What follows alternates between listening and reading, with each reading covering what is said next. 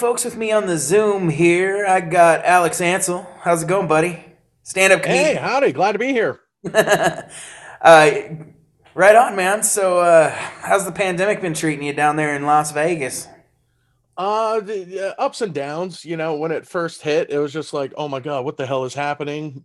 Um, because actually, when the shutdown happened, it was exactly 1 week after I already kind of quarantined myself for a whole week. Because unfortunately, at the beginning of March of last year, my father passed away. And, that threw me in the spiral, and I was drinking, staying home, and just, grieving. And then I was ready to go out again. And then it's like, oh, by the way, the whole country shut down. And I was like, God, I can't have anything to myself. Anything I do, the whole country does. It feels like I'm a trendsetter. Yeah. But it's made me kind of focus on how to make myself more comfortable in my own living situation. And fortunately, where I'm at right now, I do have it's a converted garage, so it's a pretty sizable room.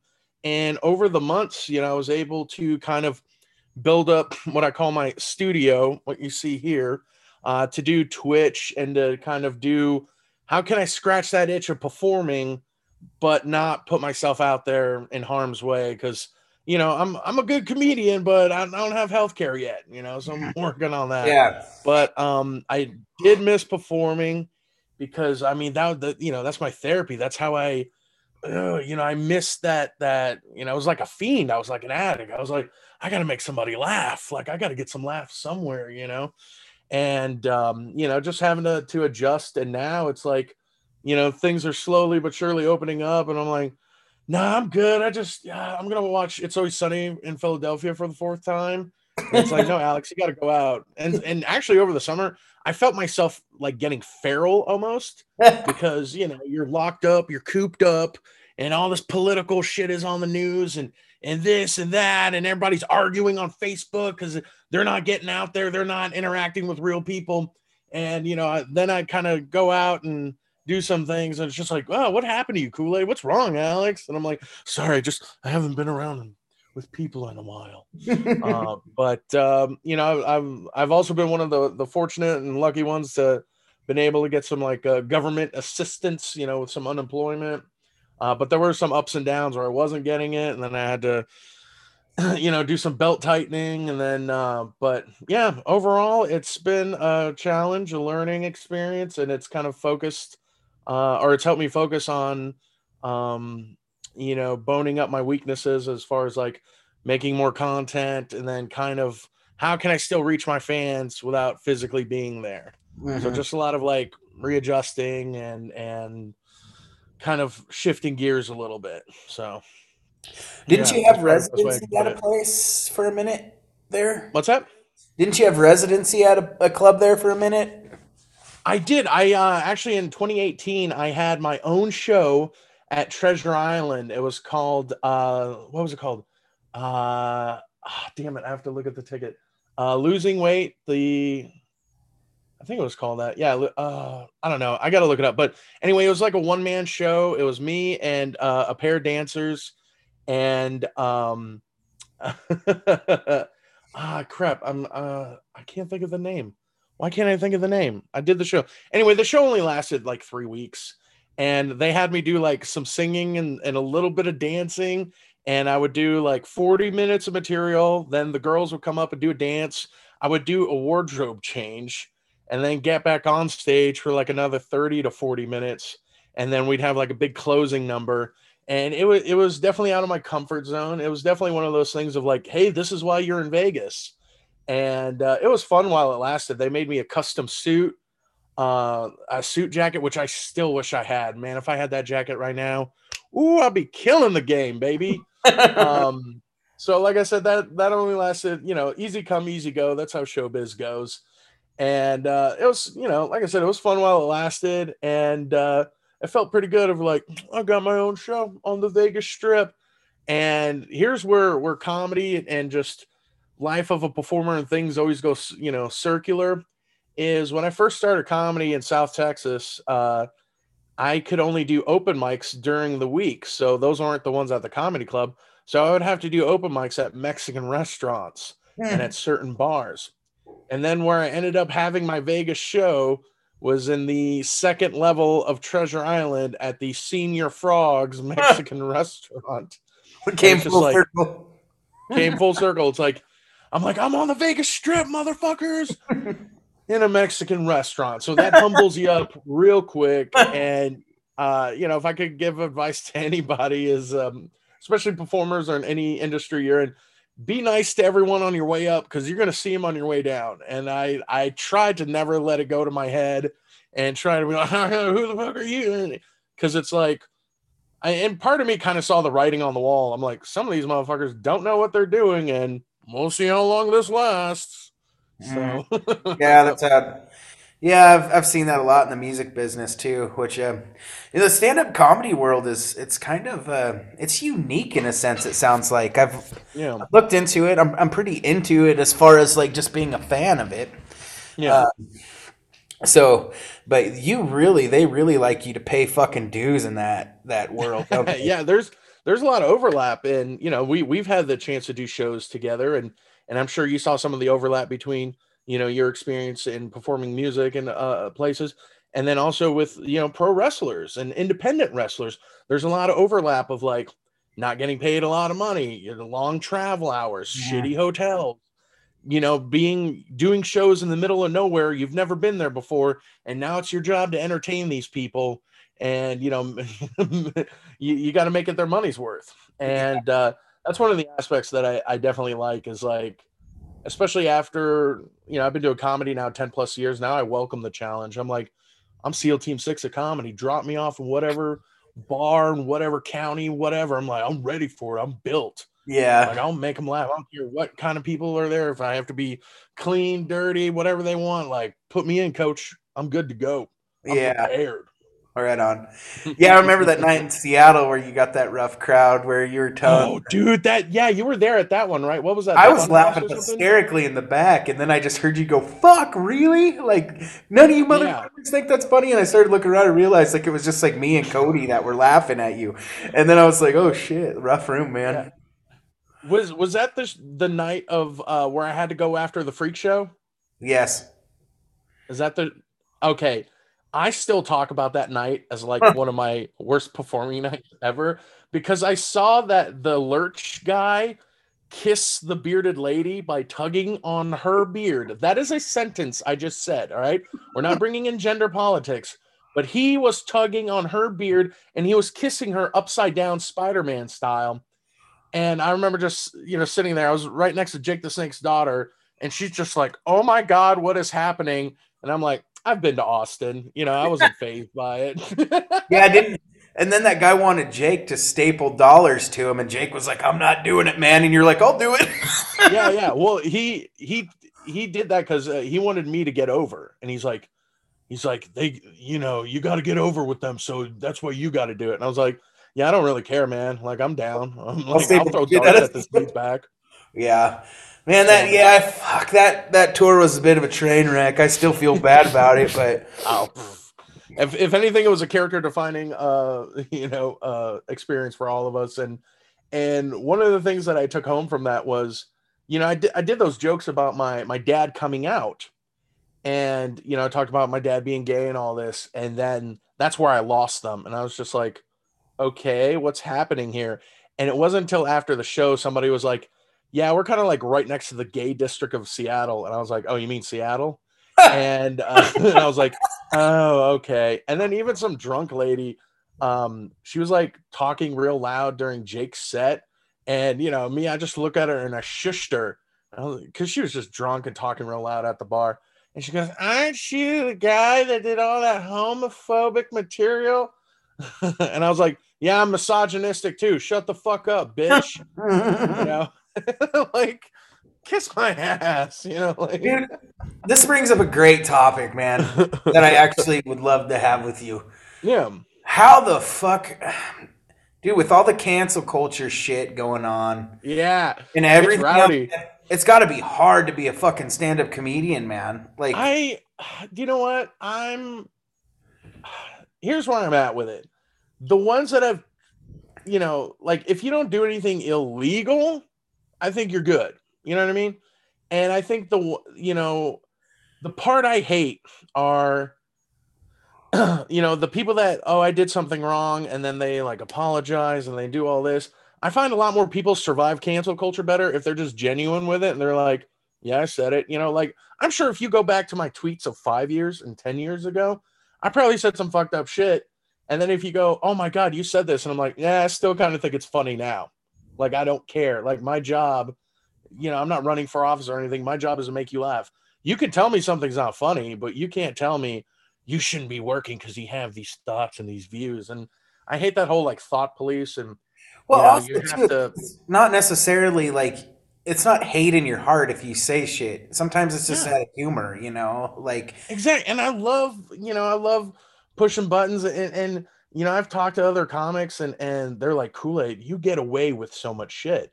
And I do, because I kind of have that like almost like Bender quality, Bender from Futurama. He Mhm. gets away with so much shit because he's a robot, just like Cartman. He gets away with so much shit because he's a kid. And I go out there and I'll, do racial stuff and political stuff, and just, do people hate me afterwards? No, they just laugh and they'll buy a sticker. And I think if I think one thing is you have to be likable enough to get away with some of that stuff. Because if you're not Ralphie, likable enough, you just look like a hate monger. yeah, I think Ralphie May I'm was sure. really good at doing that, man. Yeah, exactly. And my buddy Adam tells me, he's like, you got that Ralphie May thing. You're just big, cherubic. The Southern accent Yeah. helps me get away with so much shit because it's so charming and endearing. And if I were to say something horrible, but you say it with a Southern accent, it's like, get over here. So, Yeah. but yeah, it just blows my mind because you see some people getting canceled over some bullshit tweet, and then they like they scour into a corner, and then there's others. There's a guy named Nick Mullen who's he does a Come Town podcast, and he just goes, "Nah, I own it." Like, yeah, I did that, and then you have to respect the genuineness and the realness, and that's what I like because there's been I mean, if you saw my my folder of tweet drafts that I haven't published, you're like, whoa, because I'm one of these people who are like, man, if I put this out there, this is gonna start some shit. And then the other half of me is like, well, there's no such thing as bad publicity. It's like you got the two figures on the shoulder, like tweet it, do it, start some shit. Nah, man, you can't be doing that. You might work for Disney one day. And I'm like, yeah, whatever. I just want to put out there what's funny, what I think is funny. And if it comes across as this and that. And I think another thing I can get away with a lot is especially with some of my stances and views and whatnot. It's like, hey, I do have a dad who was gay, or I mean, is he still gay if he's dead? I don't know, whatever.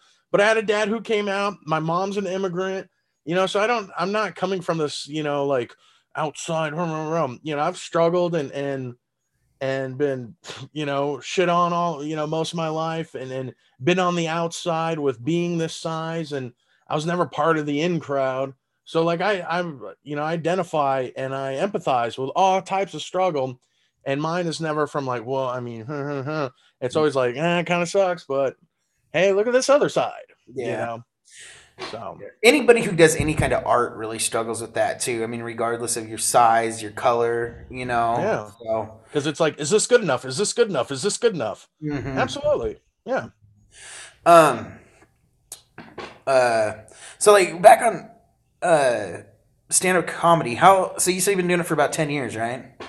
10 years professionally, about 11. It'll be 11 in September professionally.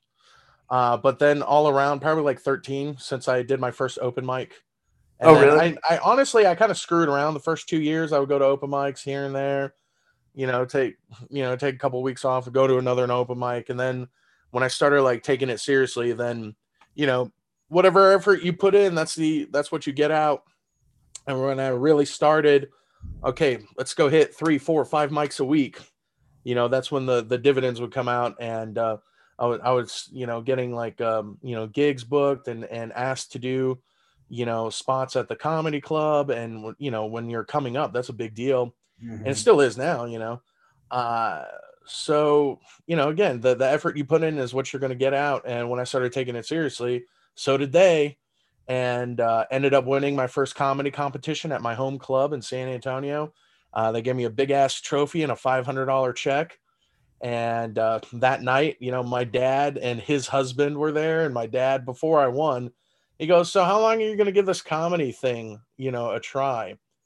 And I just, because I've been known to kind of like, I just as a person, I'm very like, I always have great ideas, and I could plan them all out, but it's like executing them. So I'm like, man, I'd be like a Steve Jobs type person where I'm just like, I have this idea. All right, now you do it. I have this idea. Now you do it. But I'm not there yet. But that night I told him, I was like, I don't know, Dad, I love it. Like I love making people laugh, being on stage, sharing your thoughts, and then getting that reaction is like the ultimate rush. And then when it gets louder and louder, and the laughter and the clapping goes longer and longer, and it's just I mean, that feeling, I mean, you can identify your performer when you got them in the palm of your hand. Yeah. There's literally no better feeling, and I've tried to recreate that feeling with other things. I think too, man, like with stand-up comedy, it's hard to even compare it to music, man, because like watching you and Jake do your thing, it's like you have to demand the people's attention. With music, you can get louder than them. And you can with comedy, but it's harder without the guitar, the drums, everything with it. So you got to use your Yeah. words. You have to use and fuck, man. I can't imagine getting like a bad crowd where people are heckling you trying to stay up there and do that. I mean, you seem like you're built for that shit though, because yeah, I've seen a few things. Like you're pretty quick, um, but Have yeah, to be. so it's different. It's a totally different beast, man, and it's always been a world that fascinated me. Yeah. But yeah, I respect the hell out of that kind of art and that kind of performance because it's so special. Um, but yeah, so how would you say you got into it, man? Like I've uh I've always loved comedy. Like I was one of those kids that in middle school and high school, my TV was always on Comedy Central, mhm. like in the background when I was doing homework, or and even like growing up, my dad was a big AV nerd, and he would always like catch these sales on electronics and whatnot. So my room at one point had like three TVs in it, and it looked like if you watch a 90s movie and you go into like a hacker layer, that's almost what my room looked like. So I would have one TV on Comedy Central, one TV would be on something else, and another TV I'm playing a N64 wrestling game on. Like you're running a gambling racketeer or something. Yeah, yeah, yeah. Everything but the smoke. And I would just have electron. It's probably why I'm infertile, because I've always just had a shit ton of electronics and speakers and computers and shit always around me. So I'm pretty sure one day my tumors are gonna have tumors. Uh, but so and I was always a big kid, and I would use my humor to kind of like deflect and or to make fun of myself before somebody else could, and just to make people laugh, just to get that approval from them. And just always loved and appreciated comedy, and I knew way too much about comedy at a way too young age. And I remember growing up, telling my parents, "Oh, these are my favorite actors." Jim Carrey, Eddie Murphy, Robin Williams. And my dad made the connection. He's like, "Oh, they're all stand-up comedians." And then, I kind of would get into it. I'd always watch the Jay Leno monologue, and then eventually got into Conan, and just always loved and appreciated comedy. And I remember in high school, I'd have people in my class and stuff tell me, "Oh man, you need to be on Saturday Night Live," or "Oh, you're so funny," this and that. And then finally, after I graduated college, I think I was like 23, 24, I finally went to an open mic, and I was like, "Okay, how do I get into comedy?" I went to a show at the comedy club, like a free show at the comedy club, and I asked one of the, amateur, or it was amateur night, but um, so I asked one of the guys, "Hey, how do I get into this?" And he's like, "Oh, come to this club on Fridays, and they got this spot over here." And this is like during MySpace, so they're like, "Oh, hey, add me on MySpace. I post about the shows and the open mics there." And I was like, "Okay, cool. Thanks for being so gracious about it." And then my first day into comedy, I did two open mics because I knew that comedians would do more than one show a night. So I did an open mic at 5 p.m. in San Antonio, my hometown, and then I did an open mic at 9 p.m. in Austin, which is about an hour and a half away based on traffic. and those two experiences in one night kind of helped, give me a broader sense of what what it is and what it's about. And yeah, just haven't looked back since. I wish I still had video of my first time, because it was just me like reading a joke off an index card and then looking at the crowd. And if and right now, me telling you this, you're like, no, that doesn't sound like you, motherfucker. That was me. Yeah. And then now I just kind of go up there and just have fun. I'm like, okay, I know what I can, I want to go up there and just kind of catch the vibe, and trip a rift. I know it's a lot of like hippy dippy bullshit I'm saying. And then whatever, if I'm just the nonsense I'm spewing is not working, then you start to kind of work in some material, and then you can see where they react from there, and then go from there. But those are just things that have just been honed over, 10 years of just gigging. So, but Right on, yeah, man. that's how I got into it. Just ask somebody of, hey, how do I start this? And then haven't looked back since. Who are some of your favorites, man? Alive, dead in general, or All around, just whoever. of all time, I'm definitely a Carlin guy. Because Carlin, to me, I love the way he played with language. That always fascinated me. As somebody, my first language was German, and then I learned English. So, and learned some Spanish here, and some other things. So, like, I've always had this fondness and this appreciation of language, and of language uses and synonym. Like, kind of being a language nerd, and of seeing he kind of played with words like they were Legos. And then, later on, getting into some of his like political stuff and whatnot. And of course, I love the way Richard Pryor would do characters and voices, and just connect on such a deep and personal level with everybody. It didn't matter if they looked like him or they didn't. The way he could connect with an audience is just amazing. I mean, of course, right now Chappelle is killing it. I'm a huge Tom Segura fan. Tom's Bill great. Burr, fantastic. Kyle Dunnigan is one of my favorites. There's kind of like an old road dog who he doesn't get enough credit, because I don't think he wants to. I'm sure he wants to be famous, but it's like I don't think he cares about being famous. And if you ever get a chance and you're out east, because he's based out of Louisiana, there's a guy named the Raging Cajun, John Morgan. That dude, watching him has just taught me so much about comedy. Tom Rhodes is amazing. I learned a lot working with him. God, who else? Who else? I'm a big fan of Shane Gillis, the guy who was hired on SNL, then he got unhired. Love his stuff, and then all the guys like on Legion of Skanks, that podcast, and like Dan Soder and Big J Okerson, from the Bonfire. Those are definitely some of my favorites to watch. And if any of those guys kind of like perform in the area, I'm like, yeah, I got to go to that show. I got to go check that out. So for sure. How you like that Pete Davidson guy? He's kind of new out there doing stuff. Yeah, here and there. Like, it just some of the stuff is not my cup of tea. I watch some of his stuff and I'm like, okay, just not to like, speak ill of him, and he's Yeah, having a great career and he's doing great things. I enjoyed him in that what is it, King of Staten Island? yeah, that's pretty good. I enjoyed his performance, but just the editing of that movie was like, God damn it, Judd Apatow, stop Yeah, making these comedies so fucking long, dude. yeah, man. Judd Um, Apatow. As much as I love him, dude, and love his yeah, the other stuff, it's a little fucking beaten to death, kind of. even what was it? Funny People. Yeah, That you could have cut out 45 minutes of that movie easy. yeah. I liked it though. And I then still did. just personally with Judd Apatow, the way he didn't defend some comics was like bullshit. I was like, man, fuck you, dog. Like, I hate it when comics turn on other comics if it's something about like what they posted or a joke they did. Or I get it, if somebody um, broke the law and did some sexual misconduct, sexual Uh, assault, fuck yeah, get them the fuck out of here. We don't need that shit. But if somebody, tweeted a Kobe joke and, oh God, let's cancel him. My stance is, yo, man, I'm a Spurs fan and Kobe torched my team. So here are my Kobe jokes. Boom, boom, boom, boom, boom. Check my Twitter. yeah, I got you. Yeah, So it's stand-up yeah, comedy. I'm big on that. Like, I don't think, yeah, comics should turn on other comics, as far as Maybe I like, missed. because it's like we're all in this together. You know what I mean? Yeah, So maybe I what's missed. up? Maybe I missed that a little bit, man.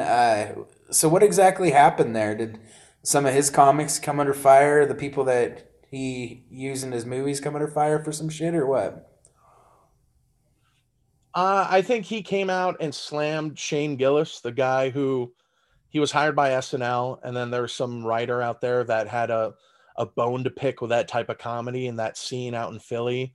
And he released a clip of where Shane Gillis did a Chinese accent that was taken out of context. And then It was always. because SNL hired Shane Gillis and then a gay Asian at the same time, they're like, well, it's kind of a bad look if we hire this, like middle of Pennsylvania, and his Shane Gillis's comedy alludes to like Trump supporting and but I Oh. think a lot of it is kind of like he does it ironically, which I appreciate. He's always like, "Oh yeah, dude, Trump dog, yeah, he rules." Like okay, and which or SNL they needed someone that kind of skews conservative because if you all these writer rooms between Kimmel and Colbert and all that, they all have the same type of writer. It's all these, leftist leaning, and that's why they all write the same jokes. Yeah. You've seen clips of them on YouTube of where they'll have Kimmel, Seth, and Colbert, and what's his name? The other one, Fallon, and they all do like the same, this Trump joke, oh, this joke, and then this joke.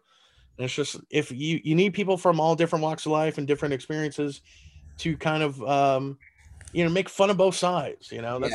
That's kind of the line I like to toe. I And saw a even meme not too long ago Mhm. that was like, now that Trump's out of office, what are like liberal comedians gonna fucking talk about? Like. Yeah, yeah. Um, for sure. And that's another thing is like memes have kind of like they've killed topical jokes, you know, because anytime, let's say uh a comedian does a topical joke, boom, somebody can be inspired by it or basically rip it off. And then they'll make a visualized version of that joke. And then, 3 days later, if it blows up or goes viral, that comedian tries to do that joke again. It's like, oh, you ripped it off from that meme. And it's like, what the, Mhm. and you would see things like this happen all the time. 80s and 90s, writers would go to comedy shows and they'd see a great joke. And then 3 weeks later, be on an episode of Roseanne. Or there was a comic who had a closer about how when he gets drunk, he'll go to a pizza place, order delivery, and then have the delivery guy take him and the pizza home. Well, after doing that joke for umpteen many years, it finally was in like a beer ad, of like, oh, here's how to be smart about it. And so, did he get any compensation? No. Yeah. So it's just one of those things you gotta deal with. And me, I that's why I try to write from like a personal place of like, all right, you can't rip those jokes off. But if it's stuff I put out on Twitter and Instagram of like, oh, here's a thought I had, boom, It's put it fair. out there, let's see where reaction it gets. Sure. And then those are just kind of like little weapons you can put in your arsenal for the live shows and whatnot. But yeah, it's just, for the people that kind of go out of their way to like, I don't know. Sometimes I have a bone to pick with comics that will just share or just like repost memes. And I'm like, we should be the ones creating the memes. Like, I'll share memes, but I'll give them credit. I'll say, oh, hey, I found this on Reddit, or hey, this is from my buddy, blah, blah, blah. But I feel like as comedians and performers, we should be the ones creating the content. That's why I always like to post my own OC and make my own memes and do my own thoughts, use my own photos for reactions and things like that, just to kind of like make it more like, oh, here, this is something I made versus here's something I found. And because that, 10 years ago or less than 10 years ago, everybody was jumping on fuck Jerry because that dude was just stealing memes and getting, money from Instagram, money from advertisers. And then he got a book deal and then Comedy Central signed him. And then all these comics came out of the woodwork and they're like, fuck this guy. He's stealing our shit and he's getting rich off of it. But now all the comics are or not all of them, but a lot of them are kind of doing the same thing now. So it's like, what's happening here? So Well, there's this heat with yeah. Carlos Mencia too over that same thing. What's that? There's heat with Carlos Mencia over The the same thing. Yeah, yeah. I mean that. that a little different? Full discretion, I've worked with him, and but this was all after the whole, him getting called out on Mark Maron and whatnot. And I think this is just my speculation. I think he had to be called on it, and it probably made him a better performer because it's like, okay, I got all these eyes on me. He's still a great performer. He knows how to write a joke. He still goes out there. He's on the road. He's still selling out. He's still killing it. Sure, he's got his detractors, but anybody's gonna have that. So, Yeah, I mean, the last couple shows I've seen him, I didn't see anything that was lifted from anybody else. It's because it's him, yeah, and he kind of rose to the criticism and rise to the challenge, and went from there. So I get that. And I've done jokes or something where I'll have the one in particular, I did a joke about how uh like I have a graphic design degree. I feel dumb because I finished college, because I feel like as soon as you could forge your degree, that's when you graduate, right? And so I did that joke, and then I had a club owner pull me aside. He goes, "Hey, that joke's kind of similar to this guy." And I was like, "I don't know who that guy is." Or I think I was like, "Oh, I worked with that guy one time before. I'll, check out his clips online." I couldn't find the clip, but I was like, I better be sure. So I don't really do that bit on stage. So just to kind of, be on the safe side. And I think, that it's one of those things where, like, if you get called out on it, or if somebody, the first time you see it, you want to kind of like, "Hey buddy, hey, that joke is real similar to blah blah blah." And if yeah. they go, "Oh shit, I'm sorry," you know what, I'll change mine, or I'll look at theirs and I'll reassess the situation. But then there's others that do not give a shit, and they'll just keep doing it, and it's like, "Oh, okay, so you're going to be one of those guys." And Mhm. there's people, I don't associate with them, but I know of people that will scour YouTube looking for new jokes, or especially when you watch like open mics and new people, they borrow a lot of stuff and they use a lot of stuff because they don't have their own stuff, and they'll go up there and they'll do like Eddie Griffin material, they'll do Cat Williams material, they'll do Mitch Hedberg jokes. That was a big one that a lot of people ripped off. And then they're like, "Oh, I'm fucking awesome at this. I've been doing this 6 weeks. How come the club hasn't booked me?" And then, open micers that have been doing it 1 year, 2 year, 3 years are just like, "Look at this asshole. He has no idea what he's doing." "Oh, y'all are just hating because I'm so good at it." And I'm like, "No, dude, you're using bits that were written by Chappelle, motherfucker." It's like, if somebody goes sees Dog Bite Harris, and then all they hear is cover songs, and it's like, what's going on? And then you go, "Oh, these are my originals," and it's like, all Mhm. right, buddy, okay, I you gotcha. know. Yeah, I So, understand. eh, you just gotta. Again, I'm the only Alex Kool-Aid Ansel out there, so I got to make sure I'm the best Alex Kool-Aid Ansel that I can be, and fill that void in people's lives that don't have enough Alex Kool-Aid Ansel in their life. So for sure. Yeah, man. Well, I really enjoyed the little stint on the road that we did, watching you every night for 5 or 6 days, man. So, obviously, you resonated well with me because I've followed you since then, you know? Thank you. So, Thank you. Appreciate that. uh, Another guy that I hung out with and talked to, I don't know if you know him, but Berg. Do you know Berg? I don't think so. Okay, I'll send you his link. But especially on that like Northwest tour, like I just met so many awesome people, and a lot of the venues up there were fantastic. And I I'm always super self conscious. I'm like, "Oh my god, did I treat somebody like shit?" And then I'm like, "Nah, usually my autopilot is pretty good. Like I have to be in a real foul mood, or I have to really go out of my way just to to be an asshole." Or and then even if I do get called on it for if I do something rude on accident, I'm just, "Oh my god, I'm so sorry." If I you know or if I'm sitting at a table and I order before the lady or some shit, then I'm like, "Oh my man, I'm so sorry." And if that's like the biggest thing I'm worried about, then I'm good. I always try to make sure the people around me are having fun. I always try to be as easy as I can to work with, because again, working with Jake and working with other like high profile people, it's like, "Yo, man, there's a lot of bullshit you're putting me through." And with me, it's like if I'm headlining a tour, I'm just like, "Yo, let's just get there on time. Let's have a good show. Let's get some drinks afterwards, and boom." And it's not Yeah. like, all right, now I'm gonna make my problems your problems. Like, Yeah. So were you kind of like the road manager there when you were doing that, or was that mainly Cody's gig? mainly Cody in the beginning, and then there'd be certain gigs where she would hang back in Vegas, and then I would kind of take over as far as like road managing stuff of like booking the hotels or finding places to eat. Picking up stuff if like headshots are getting sent out because we're getting low on those. Taking care of the t-shirt sales, taking care of getting the money from the venue.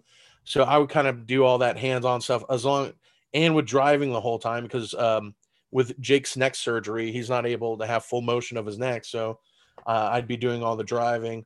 And so for a lot of for some of the legs of the tours we would do across the country, I would have to do that.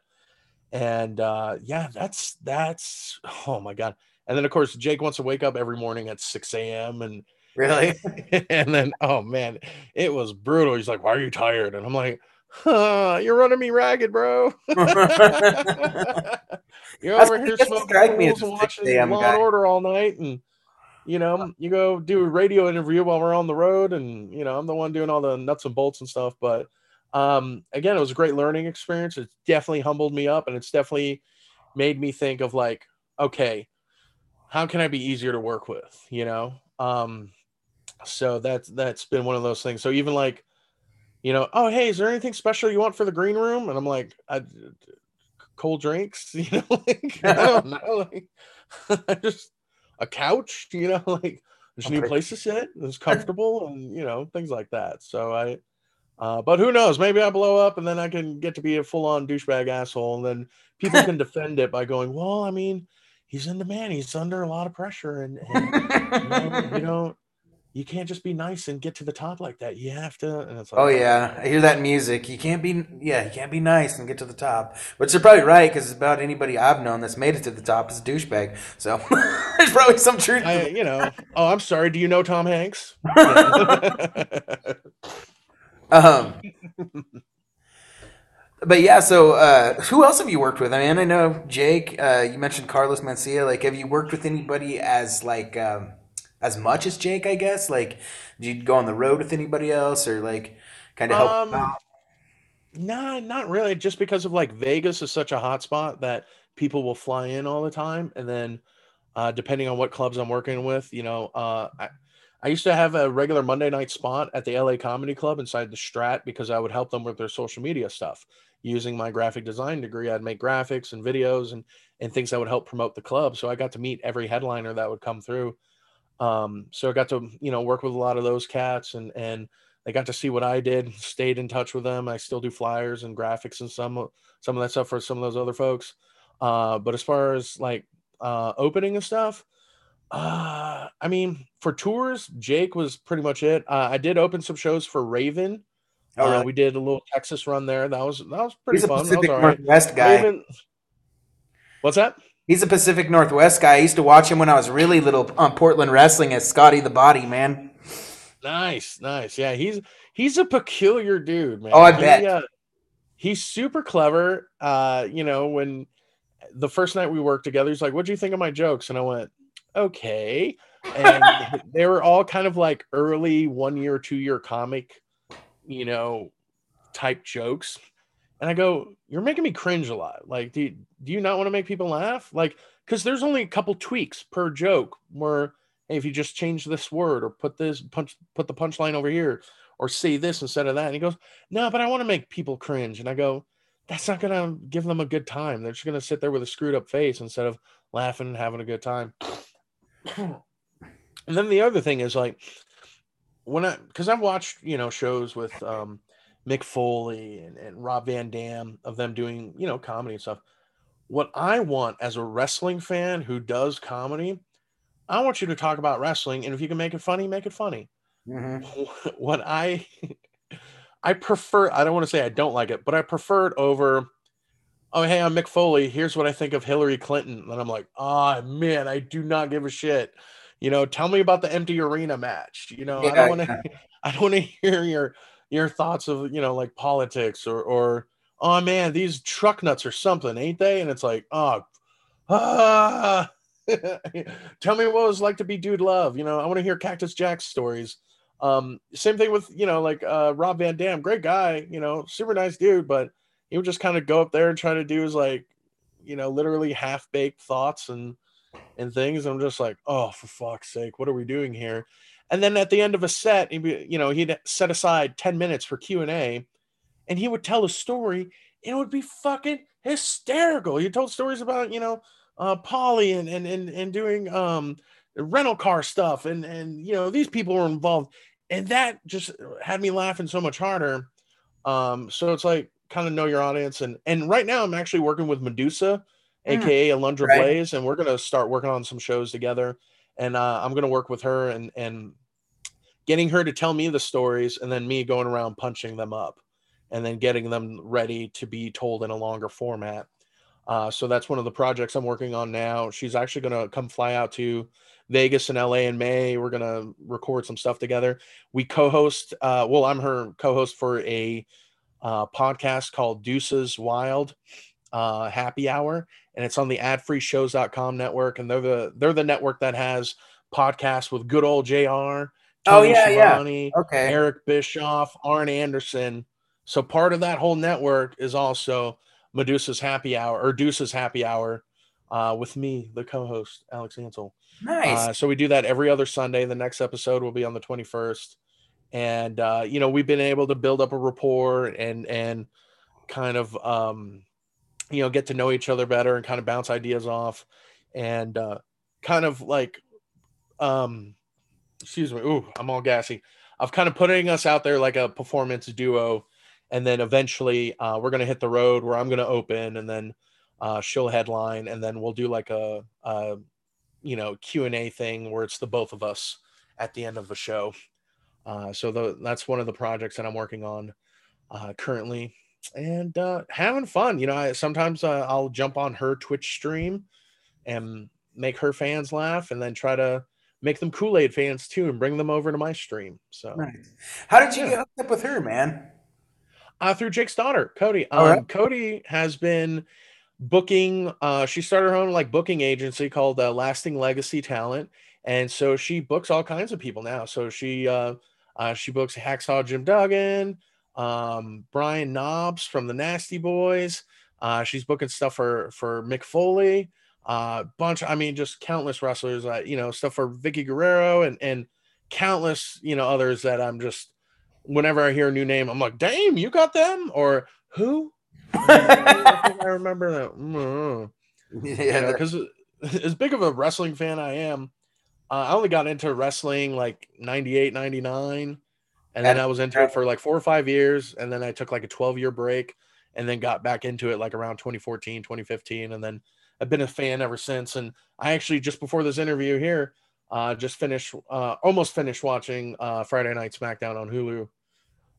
So getting all caught up, and now and the one thing that we do on Medusa's podcast on Deuces Wild is we focus more on women's wrestling. We highlight and talk more and show light and show attention to women's wrestling, because all the other shows will talk about everything else in wrestling and all the stuff that's been rehashed by YouTube videos and everything else. But we focus on women's wrestling, and trying to get more eyeballs on that product, from AEW, WWE, NXT, and all that kind of good stuff. New Japan. So yeah. yeah, Right on. yeah. So who are some of your favorites now? For wrestling, Yeah. always, dude.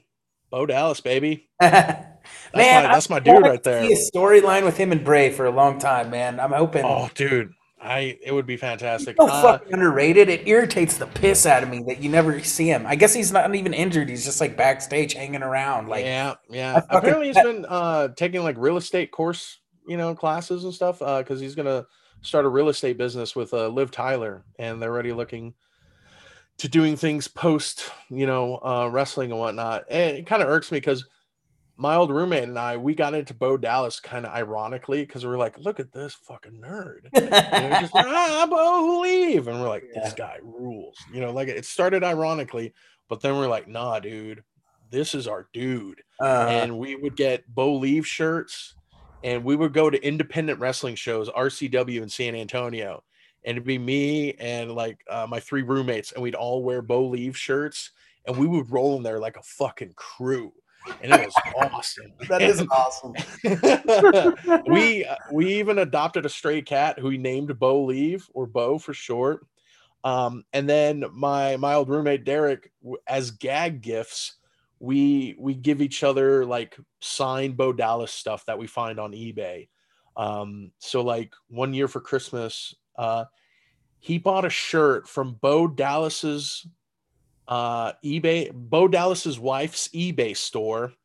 It's a size medium women's Captain America shirt, but Bo Dallas signed it. And he was like, believe. And then I would go on eBay and find like trading cards signed by Bo Dallas, or I'd find photos signed by Bo Dallas. So I have a pretty good collection of signed Bo Dallas stuff. I have all the only action figure I don't have of Bo Dallas is the 2-pack with him and Curtis Axel. But he's just one of those dudes that kind of like stuck with me and resonated with me, and it's kind of like a deep cut. But currently, I love what Paul Heyman's doing with Roman Reigns is fantastic. It's I've good. always been a New Day mark. Love New Day. Street Profits are fantastic. Otis, I can identify with. I don't like the direction they're taking him, I don't but either. um, so yeah, there's a bunch of great talent. And then when it comes to the women, I'm a big fan of Nia Jax, Piper Niven, Jordan Grace. Oh my God, she's so gorgeous, and they're all fantastic in the ring too. Hmm. So I mixed watching them. Very captivating. Asuka, of course. I mean, Awesome. Charlotte's amazing. Sasha Banks. So tons of talent that I love to watch on there. You watch it? Are you keeping up on AEW? I try to. We cut the direct TV, so now I'm trying to find a way of like where I can legally I watch AEW every week. But what I try to do is like watch the recaps or watch some of the matches that they put on YouTube. got And Sling for $50 a month. It's an internet cable thing, and it right, gives me right. everything I need. It's pretty rad, dude. It's only like $55 a month. I already spent like, let's see, I got Disney, Hulu. I'm sharing Netflix. I don't know. Am I incriminating myself? And then what else am I sharing? And then I think I'm paying for like, and then Amazon Prime, and then with Oh fuck. CBS. So it's like, I don't know if I want to throw on another 50 on there when it's just like, oh, oops, how did I get to this website? And then, oh, look, it's Dynamite. Okay, cool. Yeah, yeah, I gotcha. and Uh, the, and there's just so much wrestling out there. I mean, for me, it's a hate to use for lack of a better term, it's a slog to kind of get through just all of the WWE product. You got Raw, SmackDown, NXT, and then throw in some AEW, and then throw in TNA Impact, and throw in ROH, and it's like, there. That's why I thought it was a great idea that when we had of like, hey, let's talk about women's wrestling, because that pretty much cuts down the watch time of all those shows from 100% to, I don't know, 33% at least. Me and a buddy of mine tried to do a podcast, and we started right after WrestleMania last year. And I swear to God, I got so burnt out on wrestling, I hardly watch it anymore. Like I watch the Yeah, highlights. I watch the highlights every week, but I don't watch really the episodic shows anymore. And it kind of bums me out a little bit. But it's just yeah, like I don't know. I feel like I'm missing some good things, but I just felt like, God damn, I dedicate so much of my time to wrestling. yeah. That's why I love watching it on Hulu, because they cut out some of the weaker matches, or they cut out some of the fluff, Mhm. and everything's streamlined. There's no commercials, and I'm like, cool. I'll keep watching on Hulu like this. This works for me. Yeah. Yeah, Yeah, I do like it, man, and I like the fact that there's more options now, because WWE was getting pretty for a while, and it still is. I feel like, I don't know, with as much everybody bitches and raves about AEW, I kind of feel like WWE is fucking making the crawl back up, and AEW is kind of going down, in my opinion. Like, yeah. that last pay per view from AEW was fucking hard as shit for me to sit through, and the one before that I I paid for heard. and I was pissed. So it's like I bootlegged the other one, the new one, and I'm glad Yeah, I did because I didn't even fucking watch it all, and it was when I had it for free. yeah, So uh, there's parts of it, everything I like, I think, and then there's parts that I just don't, and I feel like the what it's really lacking is I don't think they're telling stories anymore, man. And I'm a story guy. Like as much as I love a good match, I like the story a little better. I think. and I nobody's mean, telling fucking good stories anymore. You know. yeah, that's what I appreciate, about the NXT product, especially before it went on, and it was 2 hours on USA. But It's picking it was back up just, though. yeah, it was just pure, just like storytelling, not too many gimmicks or weird things, and you're not getting Alexa Bliss lighting or Randy Orton on fire. You're not getting that on NXT. It was just good, pure, awesome, athletic, in ring storytelling, and I really appreciated that. Even though I was kind of raised on the Attitude Era of all the gimmicks and the extras and the Yeah. titties and beer and this and cage matches and whatnot. So it's kind of good to be introduced to that. And then another thing I really appreciate is also NXT UK, What's because it it's doing? them kind of bringing over almost like different ingredients, but still trying to make the same meal, same presentation, and just watching the different styles of the British chain wrestling and the kind of the strongman stuff versus kind of the amalgamation of the U.S. style of wrestling, and then you bring in some luchadors from the AAA, and they bring in their stuff, and then guys from Japan. Like it's weird now. I feel confident enough in my watching ability that if I watch a match, I can pretty much tell, oh, what scene or what country at least this person is trained in the most by just watching the match. But yeah, I mean, like watch the stuff you like, and if there's stuff that pisses you off, stop watching it so you don't have to complain about it. Yeah, yeah, yeah. Uh, I bet you there's a lot of people that are waiting for the Snyder cut to come out next week so they can complain about it. Me, I hope it's going to be good because the Justice League, they deserve a good movie. So even if it's going to be 4 hours and it's going to be in a square box format, but Yeah. that's another nerd rage for another day. Yeah, I'm kind of with you. I bitch a lot though online about the product, but I think I kind of came to the conclusion that I'm like just gonna stop, though. And just kind of enjoy what I can and just not pay attention Well, to. yeah, when was it Rise of Skywalker came out. I try not to put too much negative stuff out there, but after Rise of Skywalker came out, I mean, I sat I in the think I remember car like that. despondent, and then I went to Burger King and I ate a Whopper in silence, just thinking of how shitty the movie was, and then I pulled up in front of the house. I sat in the car for another 20 minutes of just like, smoking a cigarette of like, what the fuck did I just watch? And then I came inside, recorded a video, and I never go out of my way to be like, but it was terrible. I had to put my thoughts out there, and it was just absolute steaming pile of dog shit. And I still stand by it of how terrible the I can't even talk about it. I'm gonna throw up. Uh, but but now they've made the turnaround. Mandalorian, both seasons were fantastic. I was really impressed with WandaVision too, WandaVision is because good, when it man. was yeah, I at first it started off for me. It did start off a little rocky. I was like, "What the fuck is Yeah, this?" totally. I was kind of like, what the fuck's going on? And I was wondering if it was gonna stay that way. I was like, is this gonna be some just weird superhero black and white 50s thing? And then yeah, it picked up though. It's good. I haven't finished it yet though, but Yeah, it's good. It's good yeah. for sure, and just made me more excited for Falcon and Winter Soldier. And then my favorite MCU character is Loki, so I'm stoked for that Loki show coming out over the summer for sure. Cool, man. Um, Hell yeah. well, shit, man. I think we had a pretty good interview, man. I think coming up on about Hell yeah. 45 minutes. So, or actually, I think we're probably coming Right up on. close to an hour. But yeah. Do So, some plugs. huh? Yep. Should I do some plugs? Yeah.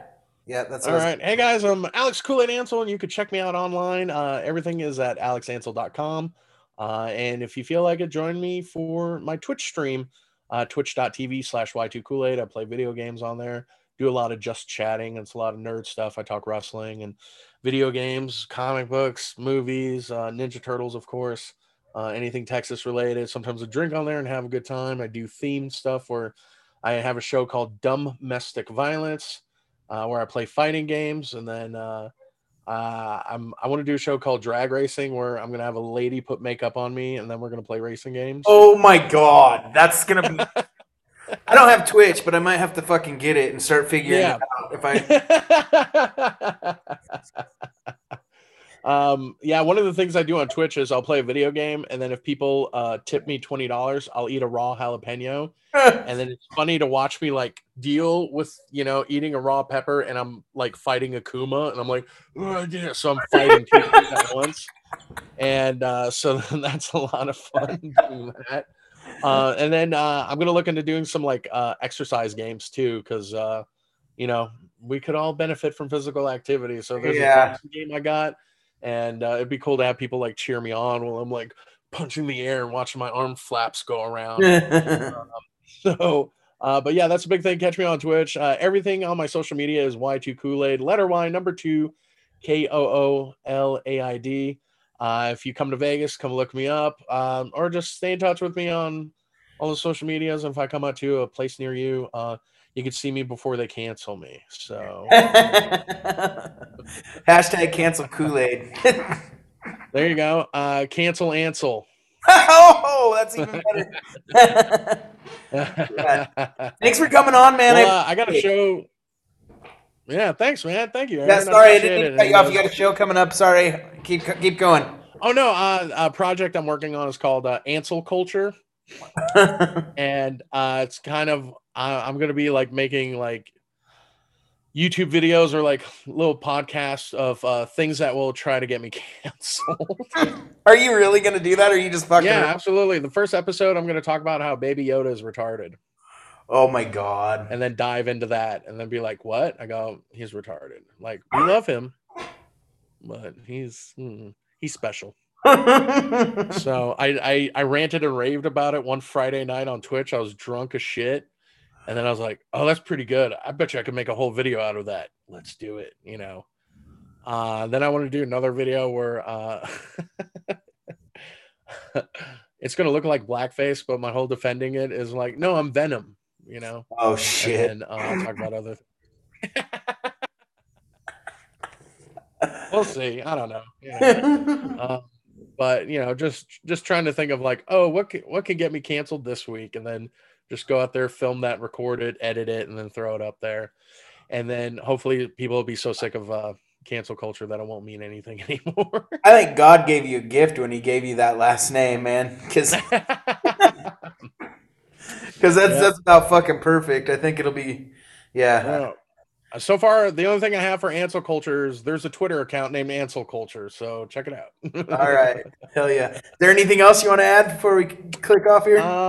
No, support live comedy. Retweet stuff and like and share stuff, and um, just be a good person. Look at the better things in life, and love Say yourself your and love prayers others. and take your vitamins. There you go. Hell yeah, go Spurs, go. Selena will live forever, and and turtle power. Thanks a lot for coming on, buddy. I appreciate it. Absolutely, anytime, sir. Later, Alex. Bye bye.